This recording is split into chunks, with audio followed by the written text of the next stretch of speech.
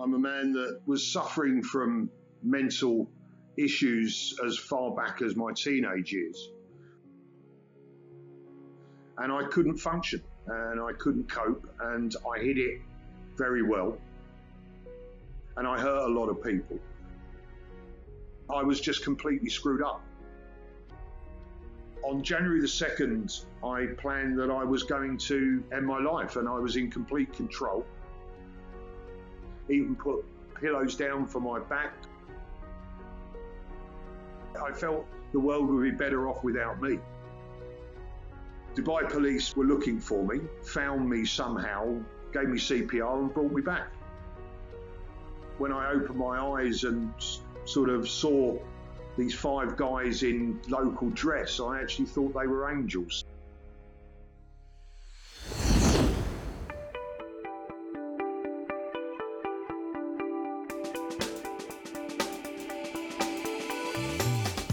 Hi and welcome to Let's Listen with Kieran McBreen. My name's Andrew Ward and Kieran's here with me tonight. Hi Kieran, how are you today? I'm wonderful, Andrew, thank you. And a really powerful show tonight. We've got Chris Haill, whose story is that he actually had tried to commit suicide and it was Dubai police that saved him. Yeah, I mean, Chris's story, Andrew, is extremely powerful, you know.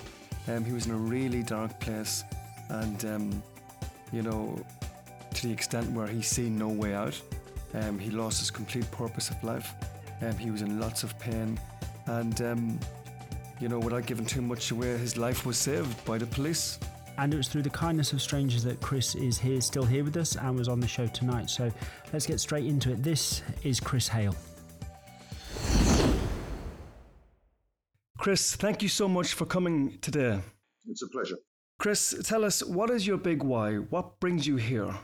Really, it's to do what I've been doing for the past 18 months or so, which is really driving the awareness regarding mental illness, depression, suicide, and really with regards to what I'm doing now with my business Mindforce and my business partner Simon Walker, is that we're building a community and we're really trying to break that stigma in terms of mental health, mental illness and depression and what it all means, and really look at sort of working and delivering more options to people out there through not just ourselves or our partners who are medical partners, but people such as the DHA, Dubai Police, who actually ultimately saved my life 2 years ago on January the 2nd, 2020.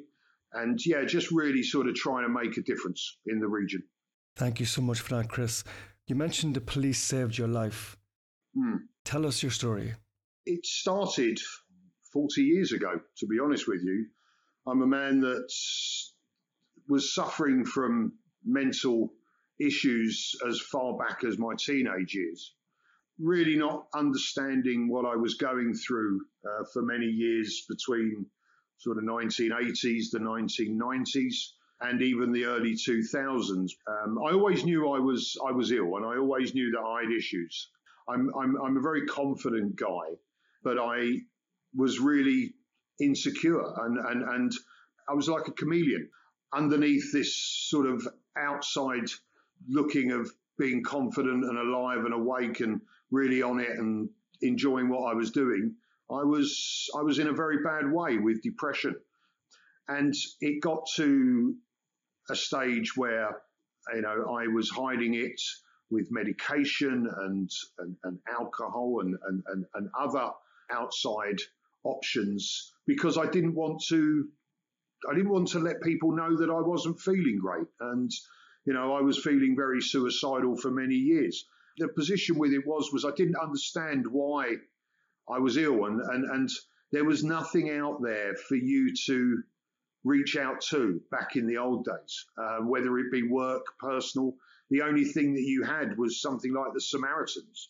It wasn't seen as an illness at them days. In the sort of 1990s to early 2000s, you were sort of just seen to get over these things because you couldn't see it. And I moved to Dubai in 2013, really to escape the UK and to escape what I was going through. which was a good thing and a bad thing, because I was very, very ill. And it all came to a head where I'd lost businesses. I had my own businesses in the UK. I had my own businesses here, and I couldn't function and I couldn't cope, and I hid it very well, and I hurt a lot of people. And it got to a stage from probably 2017, when I was in quite a serious relationship, that I couldn't deal with it anymore. And in 2019, where I'd been practicing to end my life, and I had sort of really severe depression, clinical depression, with all the different traits that you can have, which are, you don't sleep well, you're eating, and your mood patterns, you don't like doing things that you used to like to do. You couldn't go to work. I couldn't get up in the morning. I used to flitter from job to job. I just couldn't function. And I sort of opened up in August, September 2019 to the person that I was in a relationship with and in love with. And the position with it was I broke her heart, and I became homeless. I lost everything. And so I was sleeping rough. This is probably September 2019. And this went through a few months of being in a bad place. And then I was helped by British Dads Dubai. I was sitting in McDonald's, and I saw a post on British Dads, and I'd never been on there before. And I saw this post where somebody was asking to help them with their financial issues. And I just wanted somewhere to live, and I just wanted someone to help me. And I did a post, and about 5 minutes later, 10 minutes later, I got a call from a British dad, and his name was Kevin Cotty. And Kevin's cousin is Tony Cotty, the footballer. Kevin comes from East London, where I'm from. So I thought, maybe there's somebody that I can get that can help me. And he said, look, get in a cab, you're coming to live with me. And I'd never met him before.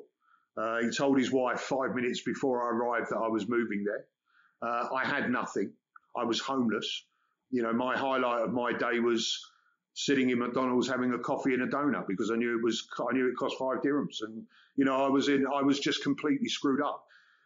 I got some help in terms of just people around me during that time of the end of 2019. But then I felt I had to leave. I felt I was a burden. And that was always what I thought I was a burden, and I couldn't tell people that I was really suicidal.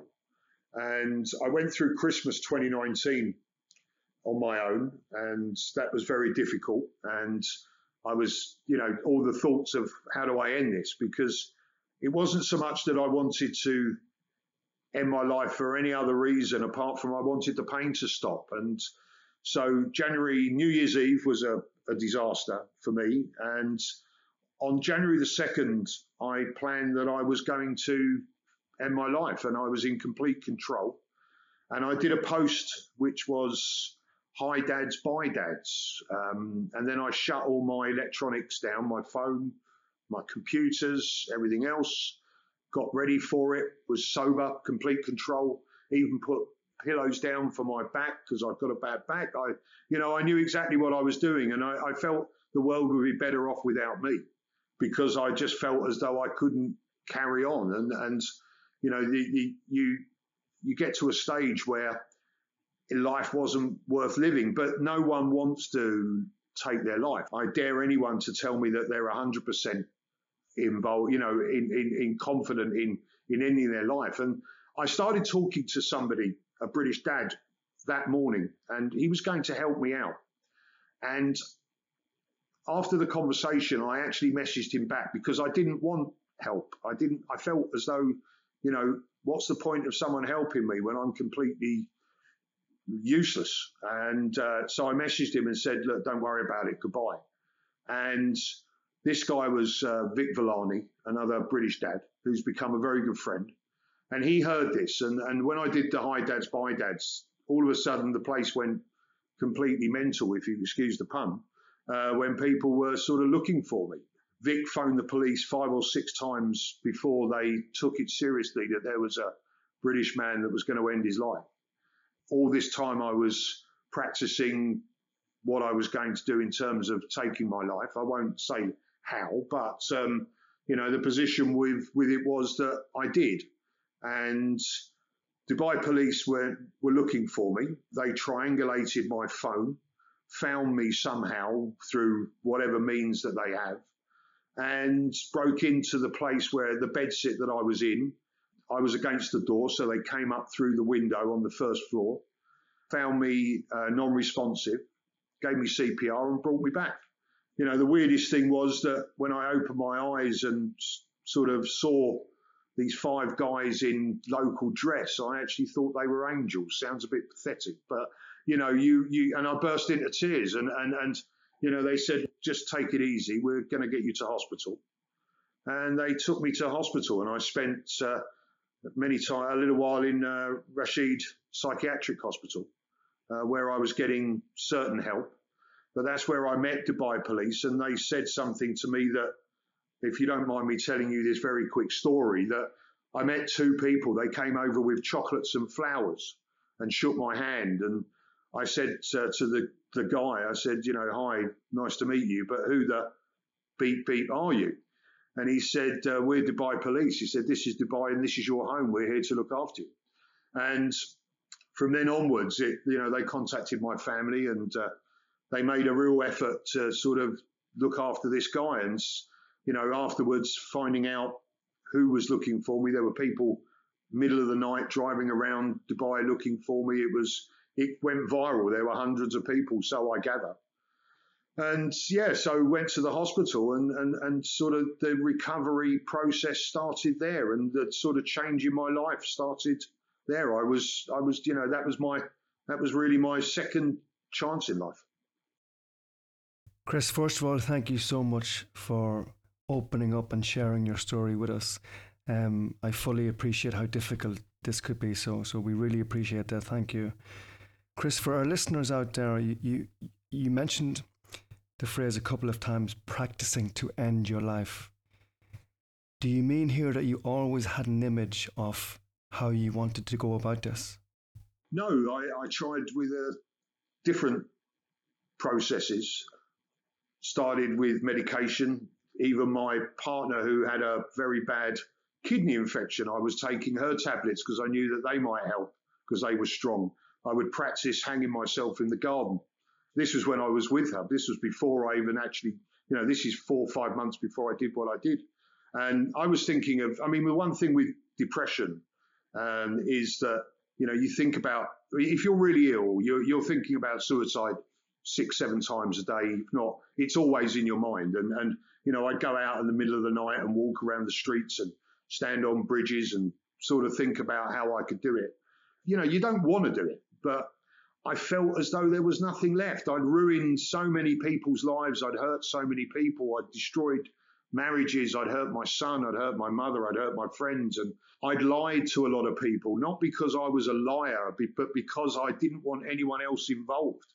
And so anyone that would say, oh, this, that, and the other, everything was, I'm all right, Jack. I was the man back in the day where everyone would come to me for advice. And when I was working and running media teams and publishing houses and had staff and friends, I was the person that they would ask for advice from. And I was the one that was completely and utterly useless. And I hid it so well, you almost become an actor. You have that cape over you of, I'm all right. But when you hit those 4 walls on your own, and a lot of it was to do with things like my divorce and other areas that set me off. And because I destroyed my marriage. You go into those 4 walls, the little room that you might be sitting in now, and you're just completely lost. It sounds, Chris, that what people seeing on the outside is very different. That was actually happening on the inside. I've got my notes here. I've got the class clown. You mentioned about being a teenager. Would you say that you were demonstrating these type of traits because you did mention that you always knew there was something not right here? I don't mind talking about it because my father has passed away now, but it started with my dad was very, very, very violent towards me. And I was the eldest son and nothing was ever good enough. And he really battered me down to almost sort of submissive scenario. And I was always very good at sport and I never got support. And If I got a bad result, I got a black eye, and you became very sort of insecure in, are things right, are things wrong? And I see things very black and white even now, and it's better now that I see it black and white. But, I wish that I could have, and this is what's happening now, which makes it so appealing for people that can get help now, is that back in the day, you couldn't do it. You walked into hospital and say, I'm not feeling great mentally. Well, what are you doing? You're thrown into a psychiatric hospital, or, are you put under this sort of routine of very, very strong medication where, it could be just the fact that you've lost kilter and you've lost your structure. But ultimately, we all go back to the old days when you were kids, when you would say, oh, he's mental or he's mad. And, that it was almost seen as a bit of a joke. You wouldn't joke if someone walked into a hospital with a broken arm. So why would you walk into, why would you take it differently if someone walked in and went, I want to end my life, I'm not well? Such a fantastic way of putting it there, Chris. And you are completely right, and we're very lucky that in today's society that mental health is taken much more serious. Chris, if I can take you back to the hospital room with the two policemen. What happened next? Well, after that, it was a case of out of the hospital. I think because I was British, and I say this quite seriously, they made a real effort to help me. And it maybe was because I was a UK citizen, and the relationship between the UAE and the UK has always been very strong. And the fact that I had 24-hour guard in the psychiatric hospital, because, I was in that hospital when, if you can imagine or have ever seen One Flew Over the Cuckoo's Nest, or, seeing people walking around, really in a bad way, rattling and wanting to kill people. And I bumped in, there were so many different nationalities in the hospital. There were young Emiratis, there were Africans, there were Asians, there were Filipinos. I was the only European. I was the only Brit. I don't know whether it was, it probably was actually, that, a lot of this has changed because the police saw me as someone that they'd saved that was British. And, they were very happy about that. And I met a lot of them, and they looked after me outside of that. They put me up in a hotel because I had nowhere to live. And, 2020 was really weird. I flew back to the UK. I reconnected with my son. I hadn't seen him since he was 17. I hadn't seen my mum, and I was overstayed. They cancelled that. I was, I had so many different, parts of the illness that were really just controlling my life. And I went back and told my story. And when I came back here, I did a post where I said sorry, and I opened up about the fact that I hurt people, I'd lied to people, I'd broken the heart of the women my ex-wife and the woman I loved over here, and people over here that had shown a lot of faith in me, and people that I'd employed who I'd lost their jobs because I'd blown businesses worth a lot of money because I could not cope and I could not make decisions. And when I came back, it was interesting after sort of seeing my family and seeing my friends, and they all said to me, look, we're glad you're alive, man. And my mum's saying to me that she was proud of me, and it made me realize that I wanted to do a little bit more. And then COVID kicked in, which is a whole new ballgame. COVID effectively helped me because it gave me a little bit of time to get used to what I was going through while everyone else's lives were being turned upside down, because mine was already upside down. I couldn't go any darker than basically not breathing. And so anything to me was a bonus. But I sort of got wrapped in the fact that people started coming forward. And Dubai police wanted to know more about what depression, mental health, suicide was all about. I met over 100 people that had committed or attempted suicide over 2020 and 19, because it was a criminal offence then. And, it's not, they've changed the law since then. Now they help and they empathise and they sympathise and they get it. They're still getting, it's still a process and it's still something. But what I was really impressed about was the fact that we started looking at mental health and mental illness not just the fact that, oh, it's blokes that suffer from it. It's the fact that all communities, all ages, all genders, kids, parents, women, men, everyone has this issue. We all have mental health, but we don't all have mental illness. And just on that, Chris, mental illness, for any of our listeners who may have concerns about somebody they know, what kind of signs should people look out for? I look at it in two ways. There's either an issue with your structure, or there's the fact that you are medically ill.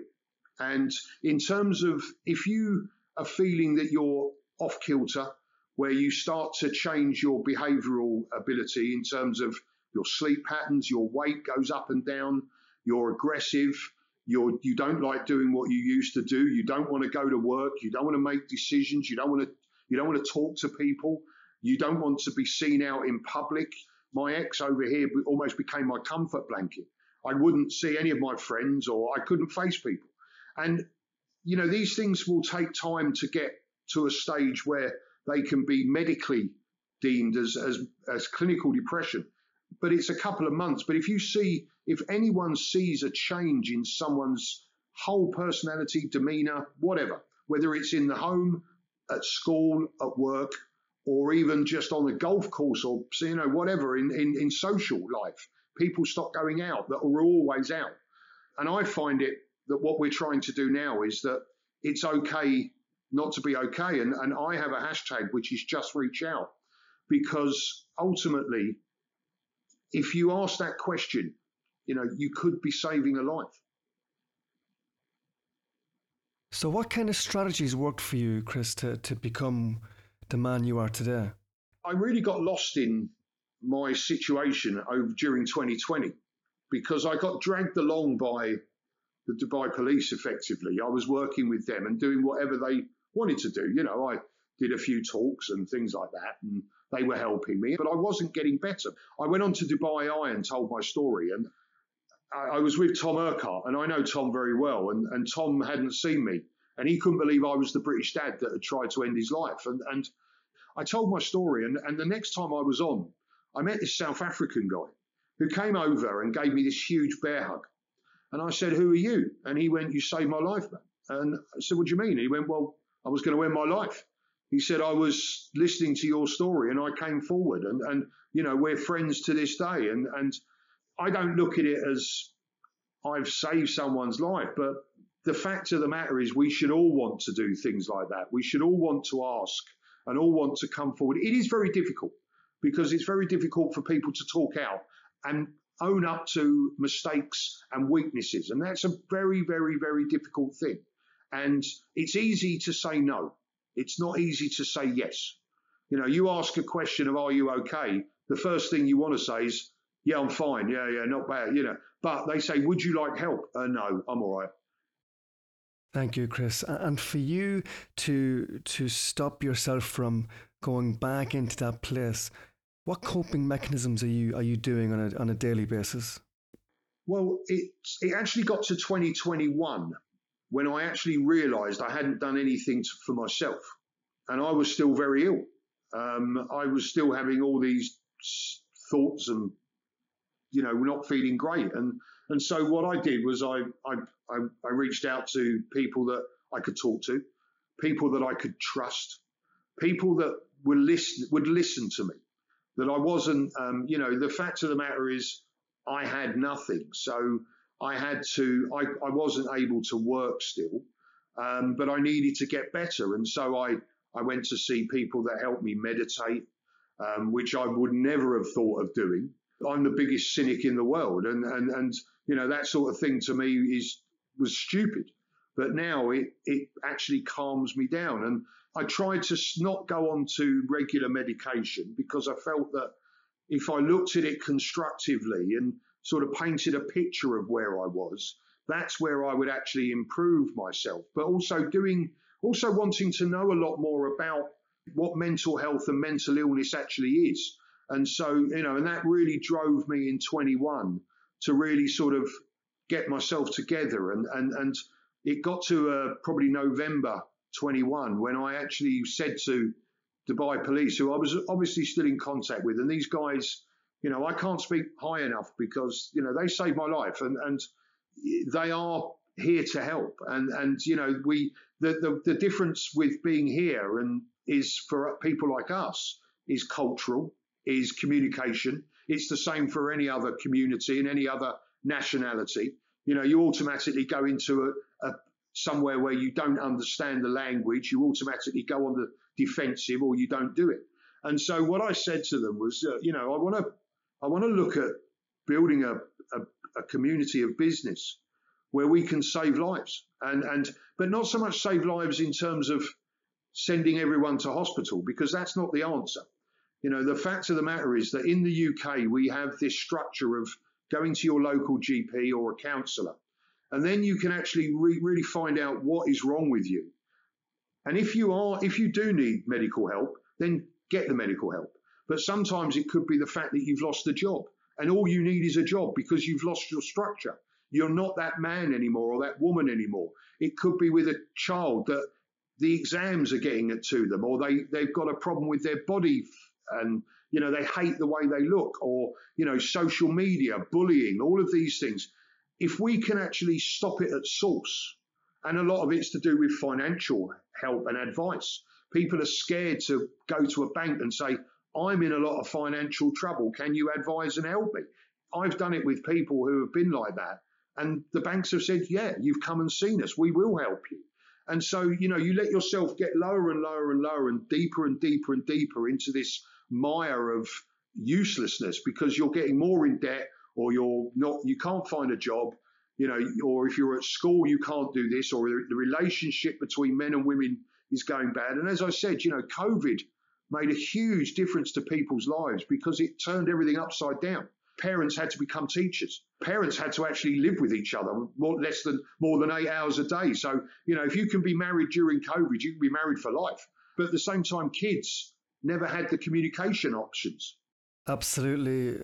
You've hit some phenomenal points there, Chris, that we could talk about all night. But Chris, I've wrote down here inspiration. You're a massive inspiration to so many people. Firstly, thank you for helping so many people, but more importantly, thank you for helping you, because by you getting yourself right, you having this impact on so many other people. So well done to you. Thank you. Chris, what's next for you? Well, what's next is what I'm doing now. And with my business partner, as I said, we are running a business called Mindforce. We've got other ideas. We're building a community, and we want people to help other people. So, the whole thing about mental health and mental illness and that stigma is coming to the forefront now. And that's very important that you can get help at work. But we're helping people that can't help themselves. So I'm getting calls from, I got a message from somebody the other day and who said, I saw your story and I'm so glad that I reached out to Mindforce because I was going to throw myself off a balcony. Now, this guy had lost everything, and that guy started work today. We found him a job, and it's absolutely tremendous. I met him before I came and did this, and it's so inspiring that people will understand that it's not just the fact they don't just need medication. They just need someone to talk to and someone they can trust and communicate with, because that's half the battle. If you can say, I need help, then the rest is upwards, because everyone will help you. What's more important than saving a life? Nothing, as far as I'm concerned. Wonderfully put, Chris. And I'm gathering communication is the major ingredient in all of this, in how we get people to move forward. And, if we don't look short term with medication and focus on long term, focus on the skills in life that we're losing, skills that I'm very passionate about, the talking, the listening, the being present with each other, Okay, well, Mindforce has a website, which is www.mindforceuae.com. I'm sure that we'll post the website. We're also on LinkedIn through Mindforce. We're on Facebook, but also myself and Simon Walker and mine, Chris Haill, are both on LinkedIn, where you can contact us. We don't distinguish whether you have money, insurance, or nothing. We've got there's the hospital over here, Alamau, which is a specialist psychiatric hospital with an accident and emergency. It's free. People can use that. People now, we're with the DHA, who I have to really say respect to, because they are now making a huge difference, as are the Department of Health in Abu Dhabi, by offering helplines. There are outside options where people can phone. There are AI options. There are, text messaging services. There are apps. So many people are coming together to make a difference. But also, it can happen to anybody at any age. And the fact of the matter is, we need community people to come forward, religious leaders, anyone of any nationality can make a difference and can help. And we're open to talk to anybody. We've got other ideas which we'll be announcing very soon in terms of raising awareness with events. I'm going to be doing sort of podcasts as well. I'm looking at doing that. And we're going to be talking with companies that are going to support us financially, because the reason I say financially with companies is the fact that it's not for us. It's the fact that if somebody doesn't have anything, why would you turn somebody away who might end their life? It's all well and good having a business that makes money and saving lives or helping people, but we really want to look at helping people that don't have the facilities to help themselves. And believe me, the UAE has a huge population of people who don't have the cover, who don't have the facilities, and who have the language barriers which they don't understand about where to go. And that's why there'll always be a stigma. But at the end of the day, what's more important, a life or money or business? For me, it's a life. And that's why, my guys, Edmund and Simon and myself, are really pushing it with the help from so many people. I'm not going to mention everyone because there's no point. They all know who they are. Sounds fantastic, Chris. And before we go, the last message to our listeners. It's the hardest thing in the world to ask for help, but don't be afraid to ask for help, because people will not turn their back on you. Always choose somebody who is a very, very good friend. If you have a problem, open up to one person that you trust. But also, if you're on the other side and you see somebody who you think is not in a good place or has changed their personality or the way they're acting, whether it be at work, in the home or at school, just ask the question, are you okay? Because it could be everything that they need and really could actually turn their life around. Beautifully put, Chris. Chris, thank you so much for telling your story. Pleasure. Thank you so much for all the amazing stuff you're doing, and well done to you. Thank you. I appreciate it. Pleasure, Chris. All the best. Cheers. Thanks.